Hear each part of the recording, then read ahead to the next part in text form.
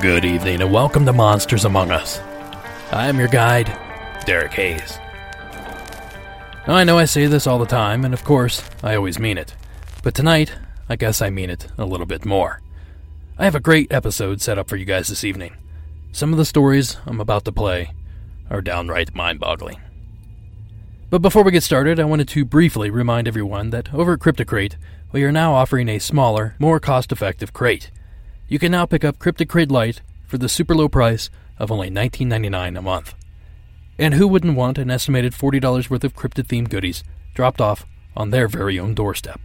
Simply visit www.cryptidcrate.com and click on the subscribe tab for more details. Alright, enough of that. Let's get our spook on. Our first call of the evening comes to us via a familiar voice.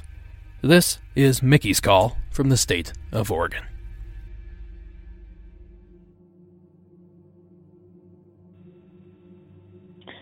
Hi, everyone. This is Mickey from Springfield, Oregon. I have a short story for you. At the time of this occurrence, I was living in Durham, California, which is a small farming community just outside Chico, California. I lived in a fifth-wheel trailer at the time on the property that belonged to my son-in-law's parents. My daughter and son-in-law lived in a house on the property. The house was very old. I'm not sure how old exactly. I would guess early 1900s. The property was a huge almond orchard. And incidentally, the property was once part of the Leland Stanford Jr. Farm. This happened in probably late 2013. My son-in-law's mother and her family had lived in that house for a time when her kids were smaller, and she had urged me to sage the house for safety of our granddaughter. So I did it. She also said that she thought her husband's grandmother was there. She used to live in the house. When my granddaughter was very small, she hated having her diaper changed, and she would cry through the process. But if we changed her on the changing table in her bedroom, she wouldn't cry, but she'd stare at the center of the room and sometimes even coo or smile, like she was interacting with someone or something. When she was about 2.5, I was babysitting one night, and I put her to bed in her room and was reading a book in the living room. The baby monitor was on, but I could also hear her through the open door. It had been very quiet for about 20 minutes or so, and I really thought she was sleeping. All of a sudden, as plain as day, she said, "No, but I don't want to kill my mommy, my daddy, and my grandma." Needless to say, I was alarmed. So I jumped up and I went in there to see who she was talking to, and there was no one there. So I asked her who she was talking to, and she said, "The man." She didn't know any more than that. She just said "the man," and she was kind of upset. So I prayed really hard for protection over her and over that room. And the next day I saged again and I salted the perimeter, and she didn't do that anymore. I didn't tell my daughter what happened exactly. I only asked if she had heard my granddaughter talking to anyone in her room, and she said yes a few times, but she didn't elaborate. To my knowledge, she didn't talk to anyone else after that. Thanks for your podcast, and thanks to everyone for listening. Bye. Thank you, Mickey. I should start off by addressing the practice of saging, or as it's better known, smudging. Smudging is a ceremony practiced by some indigenous peoples of the Americas that involves the burning of sacred herbs, in some cases for spiritual cleansing or blessing. While the particulars of the ceremonies and the herbs used can vary widely between tribes and nations, many use forms of sage or cedar that are both local to their regions. In recent years, the practice has been adopted by psychics, paranormal investigators, and haunting victims as methods to ward off evil or dangerous spirits. Now, with that out of the way, I have to say this. This sounds like a classic campfire story, straight out of the 60s or 70s. It has all the elements of a great story. But I have to play the devil's advocate here. I wonder if the child hadn't heard something on TV, or perhaps heard another child say something that would prompt her to repeat the dreaded words that she spoke that night. After all, we all know how impressionable children are. But that said, it certainly is a jarring thing to overhear. An unseen force coercing a child to murder her entire family. So if this in fact is some sort of paranormal entity that's attempting to manipulate this child, I think saging is a good start, but certainly not the final attempt. In a case such as this one, I suggest contacting a local paranormal investigation team. At least, with their help, you will not be battling the unseen force alone. Thanks again, Mickey, for the call, and I hope the activity has decreased, or better yet, stopped altogether. Our next submission comes to us from the state of Texas. Hi. This story happened to my mother. She was living in San Antonio, Texas in 1978. One day my mother went on a little road trip with her sister-in-law and girlfriends heading toward Nixon, Texas. They spent the day there, and before sunset they started to make their way home. They were driving on backcountry roads, listening to music and having a good time in their Volkswagen convertible Beetle. And then suddenly they saw it. In the sky they saw a huge bird-like thing flying across in front of them. They didn't hear anything because the radio was playing, but they watched it just fly by them, then disappear somewhere into the tree line. I have asked my mom many times what she thinks she saw that day, even going through bird books trying to find it. But my mom and her sister-in-law swear to this day that it looked like a pterodactyl from their point of view. Well, thank you for that submission. With all these large bird sightings I've been receiving lately, I thought it was appropriate to explore the origins of these legendary creatures. So for a little background, the following video comes to us courtesy of YouTube user Scare Theater. Pay close attention to the dates and the two stories provided in the clip. Birdwatching can be a pretty interesting hobby for some, if you're into that kind of thing. But imagine just taking a normal walk one day, and then all of a sudden, seeing a giant pterodactyl-sized bird flying around. Some people have claimed to see just that, and they call it the thunderbird. The thunderbird is a cryptid that has reportedly been seen flying across the skies all across the United States. The bird is described as having a body that is 4 to 8 feet in height, and a wingspan that is 10 to 20 feet in height. Its weight is unknown, and its diet is also unknown, but presumed to be carnivorous. Legends of the thunderbird go all the way back to native tribes all across America. Some of these stories would say the bird was so powerful that when they flapped their wings, thunder was created, and when they blinked their eyes, lightning was created, and that water would fall off their backs, creating rain. The tribes would sometimes use the thunderbird as a way to explain things that happen naturally, such as storms and bad weather. Throughout time, there have been multiple sightings of the thunderbird. One of the most bizarre sightings occurred on July 25, 1977. In Lawndale, Illinois, sometime between 8 o'clock to 9 o'clock p.m., a mother was cleaning up the kitchen while her kids were playing outside. While cleaning, she heard a scream from outside. When she ran outside to see what it was, she saw 2 massive birds chasing her 10-year-old son, and then one of the birds sunk its claws into the boy's shirt and lifted him up off the ground. The mother began attacking the birds until it finally let go of her son and then flew away.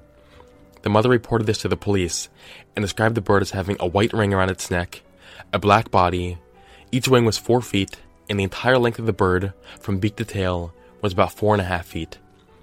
Some people believe the bird she saw was an Andean condor, which is a black bird with a 10-foot wingspan and a white ringed neck.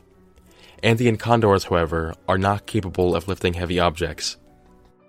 Another interesting thunderbird sighting happened in 1980. In Arizona, 2 cowboys claimed to have caught a giant bird with a huge wingspan. The bird supposedly had smooth skin, featherless wings, and an alligator-like face. This description vaguely matches that of a pterodactyl. The cowboys dragged the bird into town and pinned it up against the barn. Allegedly, a picture of this was published in the local newspaper, but there isn't really any proof that any of this actually happened. Although there are a lot of people who claim that they remember this happening, no one has ever actually produced a copy of the supposed picture.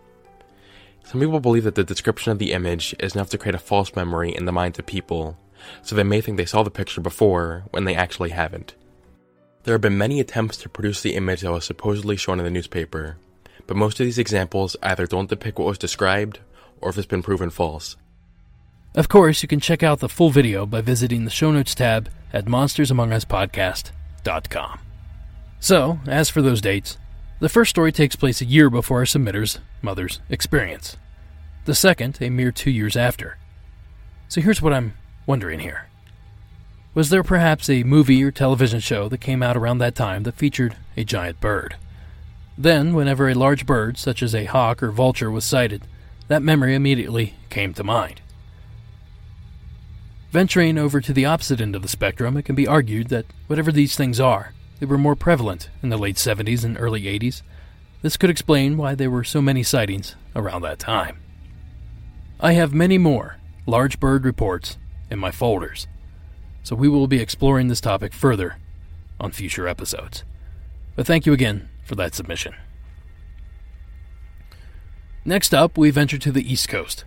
The following is Ryan's call from Rhode Island.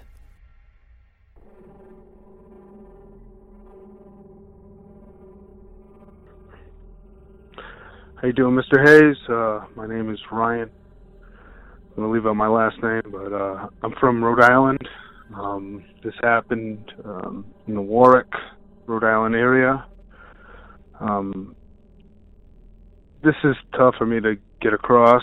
I actually had to have a few drinks just to actually get out this information because I've kept it in. I've only told my sister, and she got freaked out, and that was the last time I told anyone. Besides, the person who witnessed it was an ex-girlfriend of mine. So basically what happened was we were in bed, we were watching TV. It was in the Greenwood area. She apparently said that I had fallen asleep, kinda. I mean, it was... And let me retract this a little bit. I have slept walk. Like I slept walk like in my younger years, but this was definitely not the same. I had told her in my sleep that I killed Cain under a sycamore tree. That's about all I got out of her. She made me leave the house. I was totally sleeping when all this happened. She made me leave the house. I had no recollection of anything until I was about a mile away driving towards my parents' house. And I know it sounds weird. All I recognize is just my first recollection was driving by a cellos, and that was by the water, and that was going towards my parents' house, and that's when I pulled over, and I called her, and I was like, what the hell's going on? And she explained to me all this stuff. She was in tears. She was very upset. Apparently there was much more, but that's all she would say to me. She was saying I was laughing very sinister-like. We aren't together anymore, to say the least. But it was something that stuck with me forever. It was, I don't know. I can't explain any of it. I researched a lot of this stuff. I know there's sycamore trees back in like the early stages of the Bible. I researched Cain and Abel. There's not much information at all. It's just storybook, pretty much. I mean, there's no historical evidence about anything like that. I've actually had thoughts of going to like a psychic or a medium to see if this is actually like real stuff. I don't know. I wasn't even a religious person growing up. I had to go to church. I did get my confirmation. I did, I did all the things necessary for a Catholic kid growing up. I went to a Catholic high school. So I knew about the stories. I never really took too much interest in any of them. You know, it wasn't like that. This is just way out of the blue for her to say. That's why it stuck with me, I think. And she was so scared of me. She was freaked out about me. Like, she didn't even want me to come back to the house after all this stuff. And, like, you know, we never had any issues like that before. We broke up because, you know, we had different paths, obviously. But, you know, this was about 5 years ago. I'm 32 at the time, so I was about 25. I'm sorry, about 28. Maybe it was actually more than that, like about 7 years. So I was about 25 at the time, and it was bizarre, man. It was crazy. I'll never forget it. I'll never ever let this stuff go. I still research it from time to time when I get bored, but I've never found any information on any of this stuff, except for the fact that sycamore trees actually did live in the area, you know, of like Christ back in the day, you know, back in those times, and that they were actually a very significant tree back then. But, you know, this is not Abel getting killed, this is Cain.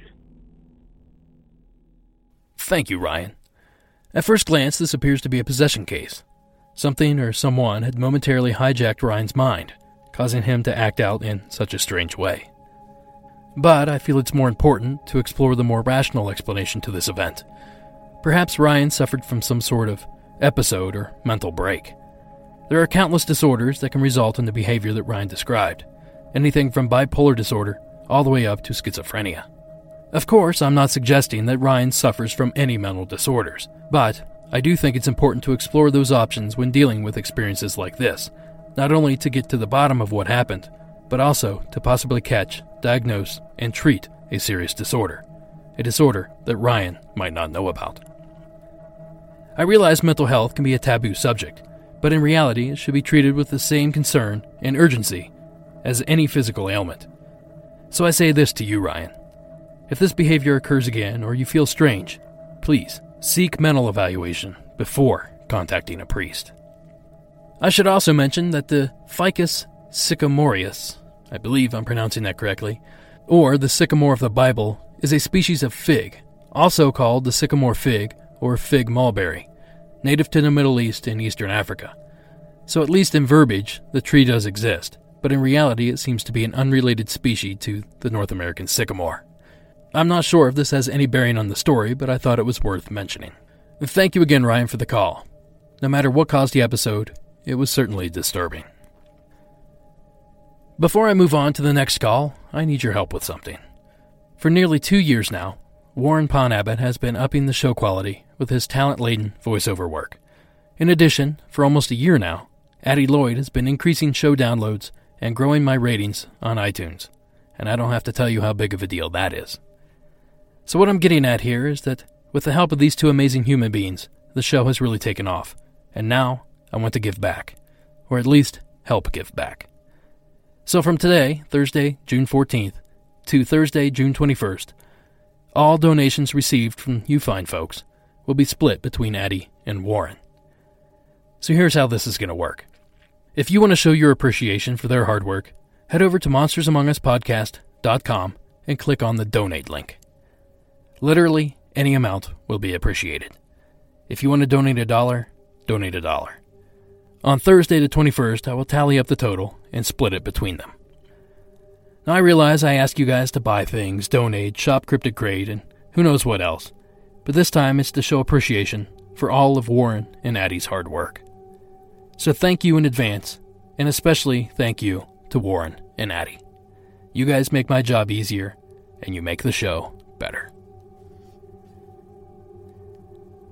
Okay, back to the action. For most of the country at least, school is over for the summer. So what a better time to share a story about a haunted school. The following is Jennifer's call from Pennsylvania.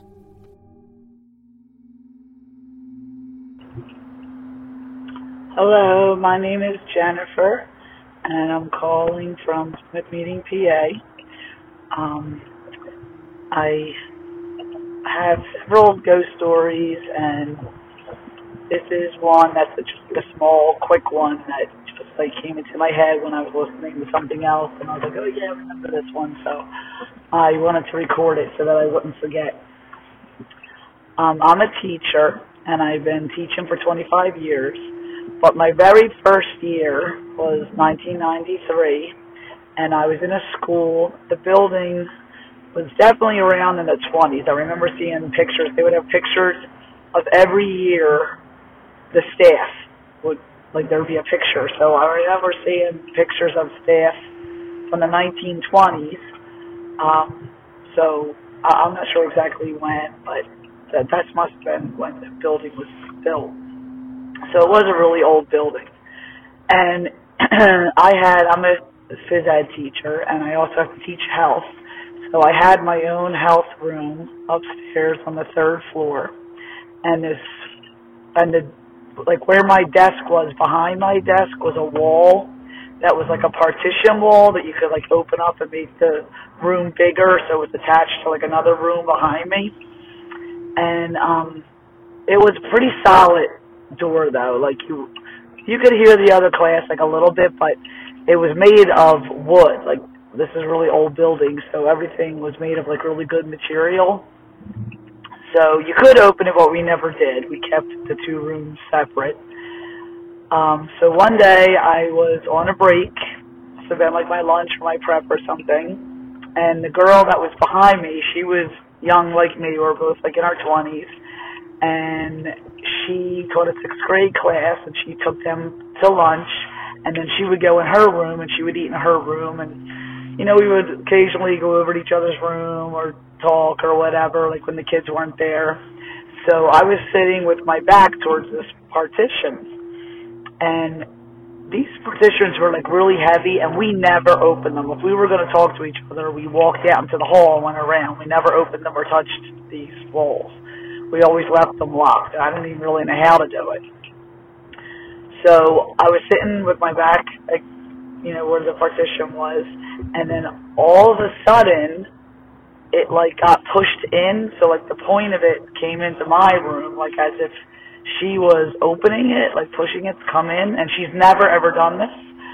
And this was, I guess, like February-ish or something. We were like pretty well into the school year, and it startled me. And I started talking to her, so I really thought it was her, and I'm like, oh, you know, what are you doing? Well, I don't even remember what I was saying, because it was like 25 years ago, but she didn't answer me, so then I got up, and I, like, went and I, like, looked in her room, and nobody was there. And it wasn't just open a little bit, like, it was open a lot, that I could just walk right over.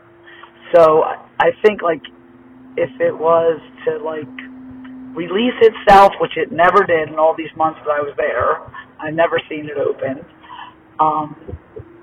I would think it would only do it, like, a little bit. I mean, I guess. I don't know. I didn't, like, test it and shut it and see what happened. I just, like, was kind of freaked. I think I got my stuff and I, like, left. So, a couple, like, days later or whatever, a month or whatever, same school year, I remember I was talking to one of the general cleaners, and I think I told her what happened, how, like, the door got pushed in and I got freaked out and all this. And she said, oh, she's like, well, you know, this school is haunted, right? And I'm thinking, like, what? No, like, no one's ever talking about that. You know, we're talking about, like, whatever we're doing with school. And she proceeded to tell me that around the corner was the 7th grade. And she said that one time she was cleaning in there, and she turned around, and there was a man standing in the back of the room, and she said he was all, like, in old-time clothing, but she just thought it was, like, a person, like a parent came in or something, and she started, like, talking to him and everything, and she walked towards him, and then he disappeared.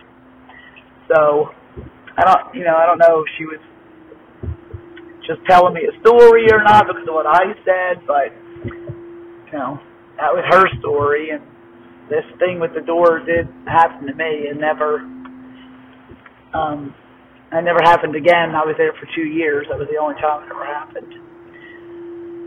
So I just wanted to, record this, and sometimes I forget about things that happened to me, and then I hear a story, and it jogs my memory. So I just wanted to make sure that I had it recorded and I didn't forget.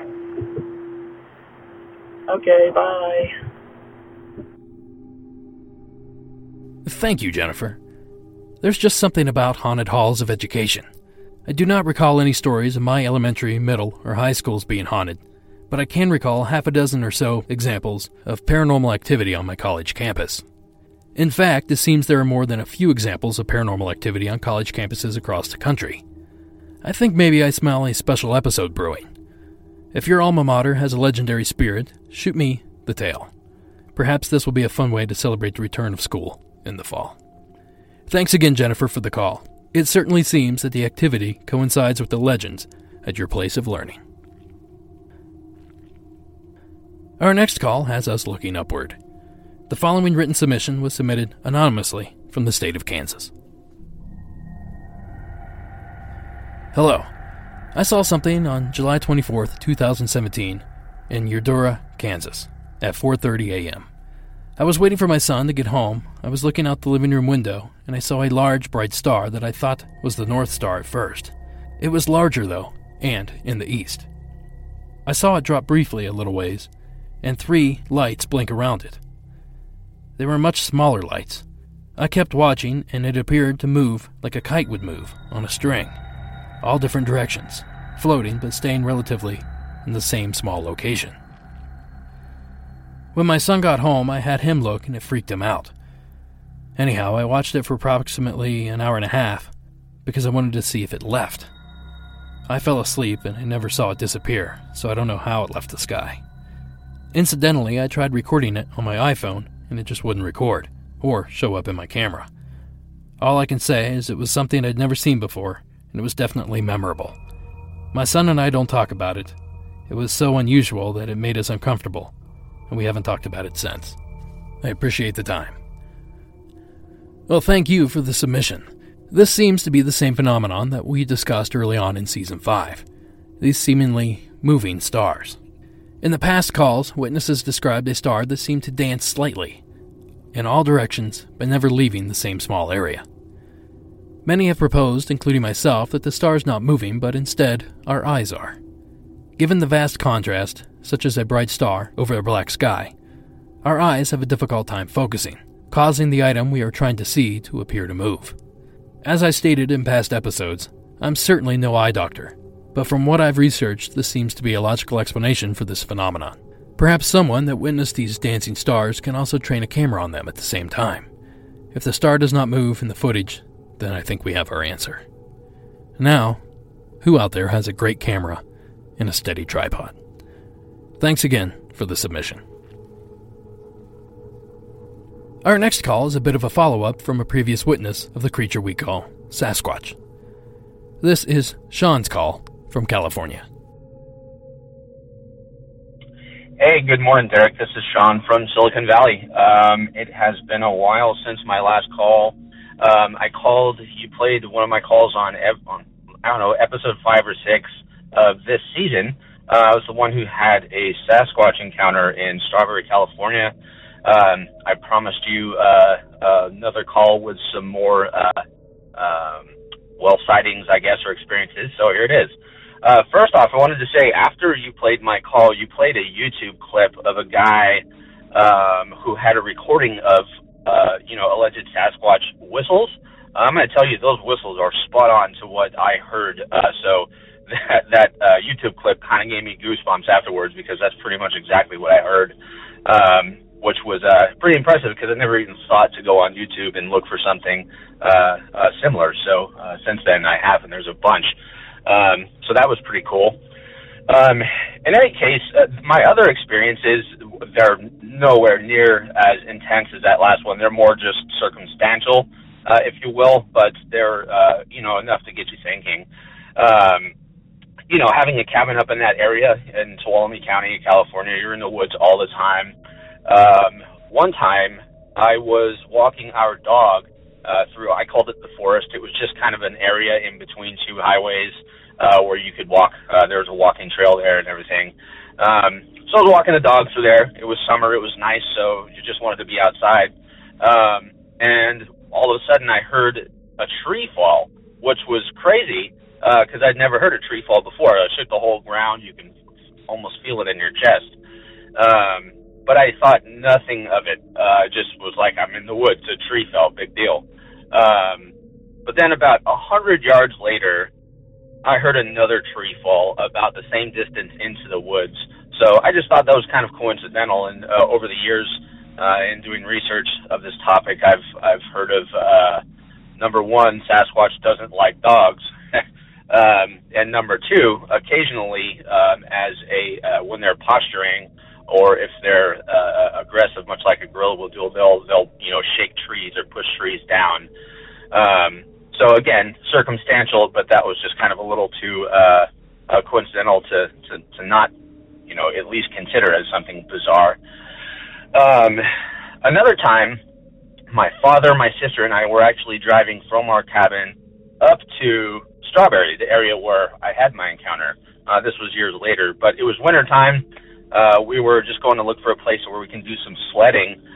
So we found this nice little clearing off the side of the highway, about 2 or 3 miles past a town called Long Barn. So anyways, we parked the car, we grabbed our sleds, and we went up. We brought our sleds up the hill. My sister ran into tracks. They were very, very clear, incredibly large, human-looking footprints in the snow. What was interesting was there was a little creek, if you will, where the snow was melting. So one of the footprints was like half in the creek and half out.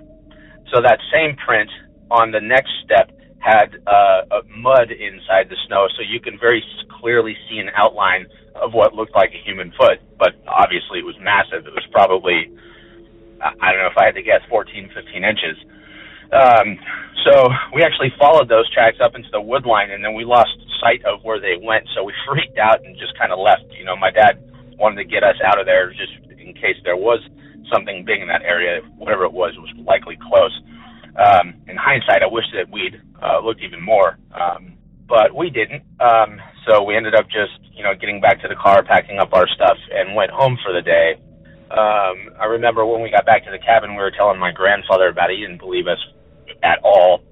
Even still to this day, he does not believe that we actually came across tracks. But I remember them as vividly as I do my encounter while I was fishing. But in any case, the next thing, which is a little bit more concrete, if you ask me, what prompted me to call was you had just played a guy's call who said he and his friend encountered what sounded to be like Sasquatch chatter, and then you played a clip afterwards from some guys from the 70s. That's totally creepy because we used to hear things like that often. We'd be at home at night. In particular, in the summertime, it would get really hot. We didn't have an air conditioning in a cabin, so we'd sleep with the doors open. And I would hear things like that quite often. I'd say 5 or 6 times, in my lifetime, having been going up there for summers and winters, I would hear things that sounded like people having conversations outside in the middle of the night. Now, our cabin was in a relatively residential area. Most of the people who owned cabins up there were vacationers, so it was never really highly populated. But it's not, completely out of the question that it could have been actually people talking, staying up late and partying. But that little clip that you had played really sounded a lot like it. And then on top of that, we would hear quite often what, most people call them wood knocks. I actually don't think they're wood knocks. I think Sasquatch are doing this thing where they're clapping their hands in front of their mouths and making popping noises. I've tried to hit branches up against trees in the woods, and they just kind of shatter and blast all over the place. So, nonetheless, you would hear what you would, it would be like evidence of these animals being in the woods. So, in any case, I promise you this call back. I've been very, very busy, but if you ever have the opportunity, I know you live in California somewhere, but if you're ever in the area, Tuolumne County, head up to the Pinecrest, head up to the Strawberry area, do a night hike. You'll see, if you've ever been in that area, just how absolutely vast and remote it is up there, and how the possibility of something like a Sasquatch can live without being discovered. It's just crazy. In any case, sorry for my delay in getting back. The podcast is great. I listen to it every single week. Keep it up, and take care. Thank you, Sean. My first thought went to the tracks you found while sledding. Now, if I were a hoaxer and decided to create footprints to fool outdoorsmen, where would I leave the tracks? In the snow, near a known sledding hill, might not be the perfect place, but it certainly is close. It meets all the criteria. Easy substrate to leave the prints, plenty of people there to see them, and in a location the creature is said to live. Of course, I'm not implying that the rest of your sightings are not legit. I just wonder about the convenience of this particular discovery. The second thing that jumped out to me was your theory on how these creatures, if they exist, create wood-knocking sounds. I've always thought the tree-knocking thing seemed strange.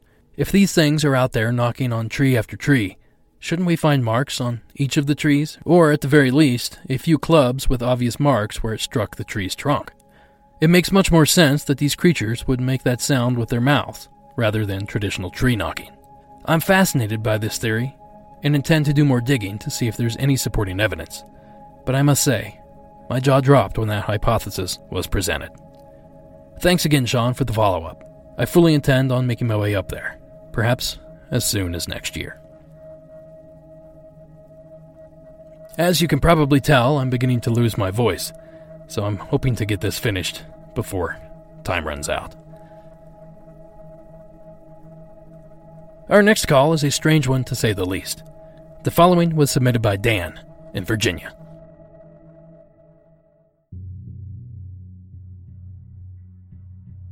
Hey there, my name is Dan. I'm about 33 years old. I live in Virginia.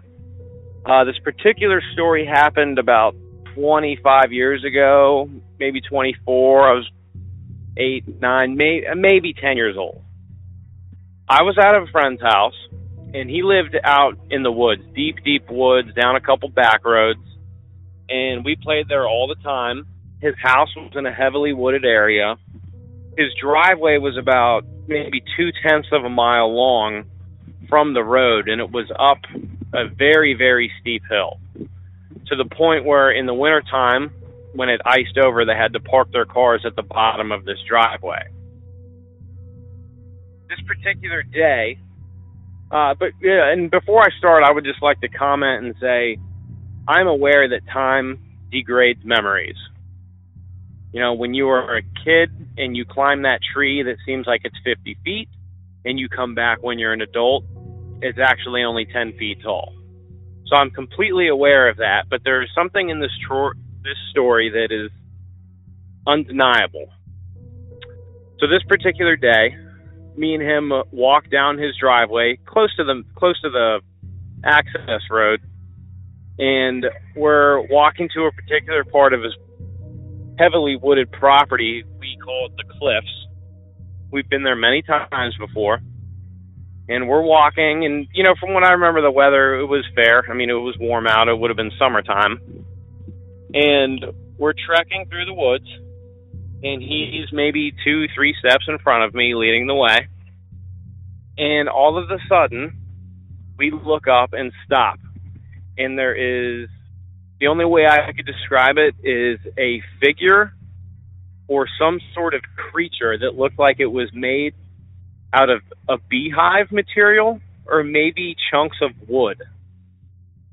And this thing looked to be sitting on a log, maybe 15 to 20 feet ahead of us, directly in our path. It turned around and looked at us.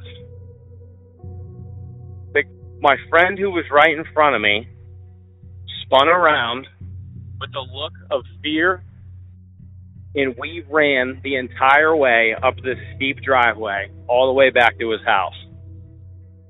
Now, like I said, I'm aware that maybe my mind has sort of added some what this thing looked like over the years, maybe how big it was. But one thing is certain, that we both saw this at the same time and got out of there. It wasn't a situation of, hey, do you see that? Look at that. What is that? It was just straight up fear, fight or flight kind of moment, and we ran the entire way back. Like I said, the creature would have looked to have maybe been 7 or 8 feet tall, and it looks like it was made out of what you would see a beehive to be made out of. I have no explanation as to what it was. It had a face, but it wasn't human. That's all I know. Trying to rationalize this over the years, maybe it was a beehive that just kind of started to fall over as we approached it, and our imaginations kind of ran with it. Somebody kind of jokingly told me one time that, I had seen an ent, as in a tree hoarder, like in Lord of the Rings. But I will never forget that day, and it was a long time before we ever went back down into that area of his property. So that's it. Thanks. Love the show. Hope to hear more stuff in the future. Bye.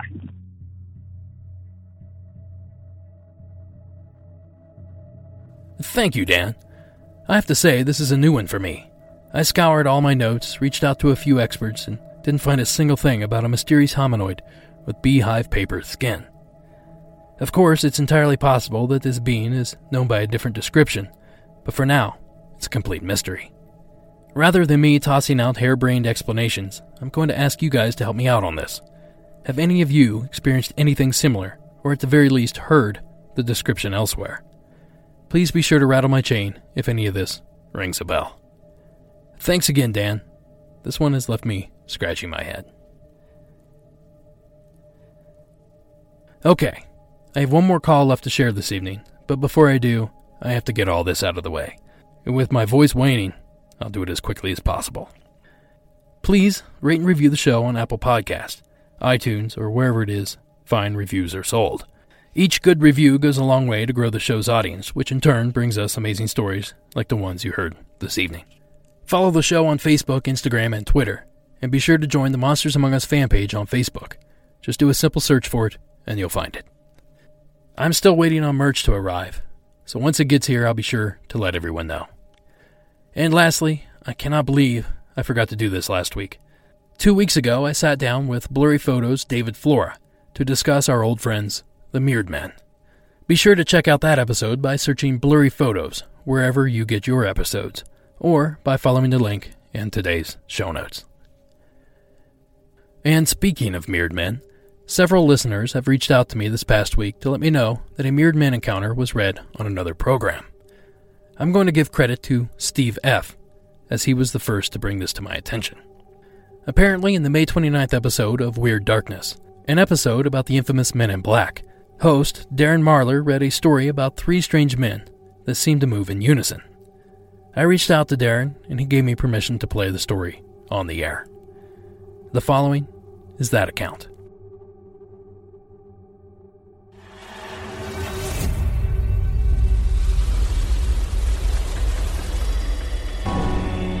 I'm 55 years old and have known about the Men in Black since the 70s. Personally, the majority of the visits are, in my opinion, demonically orchestrated. I have learned, due to my belief system, not to make these events complicated. It's exactly what it portrays itself to be. Having the gift of discernment reveals what these hybrids are, that is, evil. I call the feelings and smells are all symptoms of a demonic encounter. If you agree with this, then the obvious next conclusion is that these so-called aliens are also demonic. And what does the demonic dwell in? They dwell in shadows. They do not want to be found out. UFO encounters out them and their hybrids and satanic agendas. After all, it's about soul collecting, is it not? I reside on the west coast of Lake Michigan. My front door faces directly 8 miles from an active nuclear power plant that is within months being decommissioned. This process can take up to 20 years. I live in the hot zone range of this very old plant. For 3 years, due to living on a hill with a spectacular view of the open sky, I have witnessed UFO activity coming directly from the nuclear power plant and fly slowly right over my head. With incredible lighting and maneuvers, including complete standstill hovering. I've also felt that I've been discovered witnessing this and have had some type of acknowledgement from the crafts. It's hard to explain. I just know that they know that I see them. Usually I witness them around 11 p.m. and after. Anyhow, something different happened last August 2017. As I stated, I live on a hill with a steep drop-off approximately 30 feet from my door. This is a brand-new apartment complex, and a very short road runs in front of my back patio door. I should have originally said I'm witnessing these events from my back patio. The road runs to the right for about 100 feet and turns right to the front of the complex. Around 1 a.m. I felt compelled to go out onto my patio and look to the right. Now below the hill is nothing but woods. I saw 3 very tall, slender men come up the hill onto the road in perfect formation, walking extremely slow, dressed completely the same, all in black, and suddenly stop. All 3 turned their heads directly towards me and just stood still. It seemed like minutes, but I don't think it was. I actually felt an electric charge go from my feet straight up my back up to my head. Not only that, the fear I felt and also a sickness in my stomach was nothing I have felt ever in my lifetime. I knew they were evil. They slowly moved their heads in complete synchronized fashion forward and slowly, and I mean slowly, continued to walk forward and disappeared from sight. I know what I just witnessed. That was pure evil. Now, with that being said, I don't know if it was a warning, a visit, or what. I've not spoken about this event until now. Summer's almost here again, and I wonder what I will witness. A huge thank you to Darren for letting me share the story. You can and should check out his show by visiting WeirdDarkness.com or searching for Weird Darkness on your podcatcher. So, what say you? Does this sound like a Mirrored encounter? After all, most of the elements are there. 3 strange-looking men, moving in unison. At least the suggestion of missing time. So, could it be possible that the Mirrored Men have been men in black this entire time? It's funny. It seems the more I learn about this phenomenon, the less I actually know. And that's going to do it for this episode. Monsters Among Us is written and produced by me, Derek Hayes. Additional support is provided by Addie Lloyd and Warren Pond Abbott. Audio used in this production is done so under the protection of fair use. Music from this episode was provided by Mayu and Coag Music. Thank you all for listening, and until next week.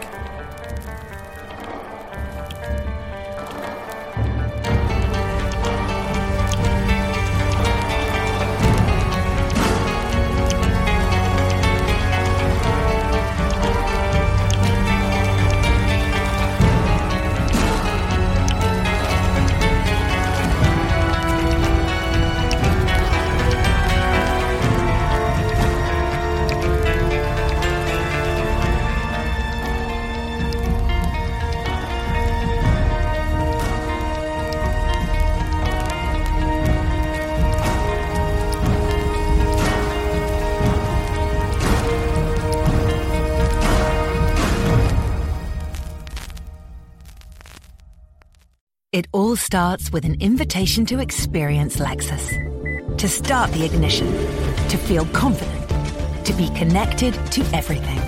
It starts as an invitation to drive a Lexus vehicle, but it becomes a dynamic experience.